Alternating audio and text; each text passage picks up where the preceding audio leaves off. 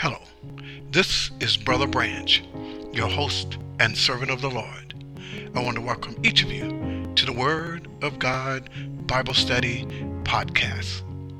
Our mission, to serve and honor the Lord. Deuteronomy 8 verse 3. And he humbled thee, and suffered thee to hunger, and fed thee with manna, which thou knewest not, neither did thy fathers know, that he might make thee know that man does not live by bread alone, but by every word that proceedeth out of the mouth of the Lord does man live. This is episode number 81, Giving and Serving the Lord. Father God, we invite you to help us, to strengthen us, to give back to you, to serve you according to your will, and in our strength through Jesus Christ, we pray this prayer. Amen.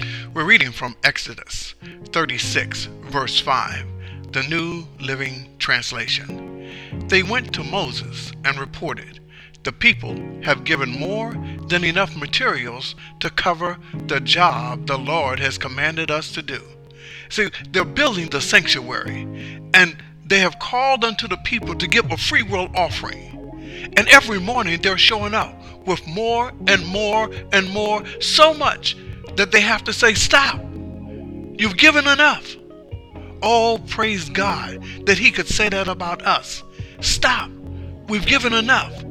But on the contrary, God is seeking us to give more because we have given less. Come to God and give all that you have. Serve him through giving. Serve him through sharing the gospel.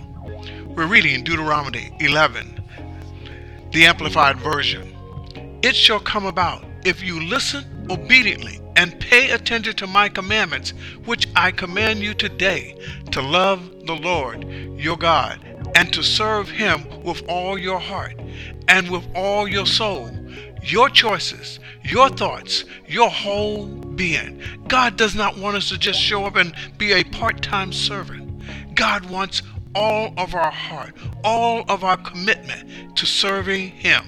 It's not a suggestion when you read the scripture. It says, "Pay attention to my commandments, which I command you today, to love the Lord your God and to serve him." Let's serve God with all our heart.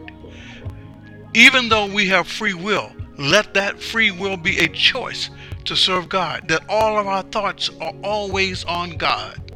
We're reading John 12 verse 26, the King James Version.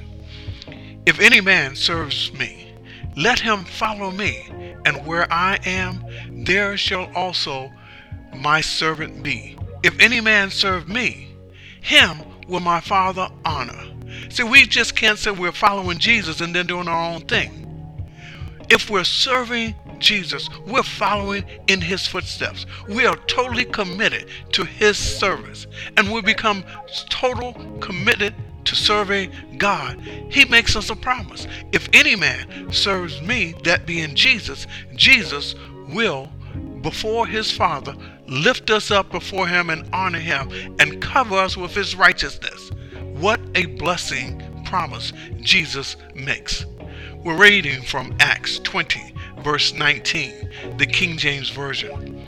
"Serving the Lord with all humility of mind, and with many tears and temptations, which befell me by the lying in wait of the Jews." Serving the Lord with all humility of mind and with tears and temptation.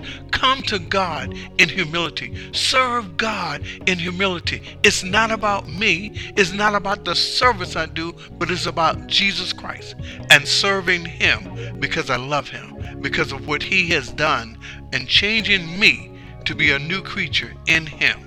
We're reading Psalms 2 verse 11. "Serve the Lord with fear and rejoice with trembling." Serving the Lord should be a joy.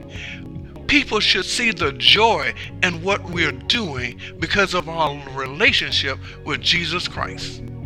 God delights in our service and giving to his work. Let the Lord stir our hearts to the point. The giving of the gospel and the service to the Lord is exceedingly great and becomes our life work. Remember Matthew 4:4.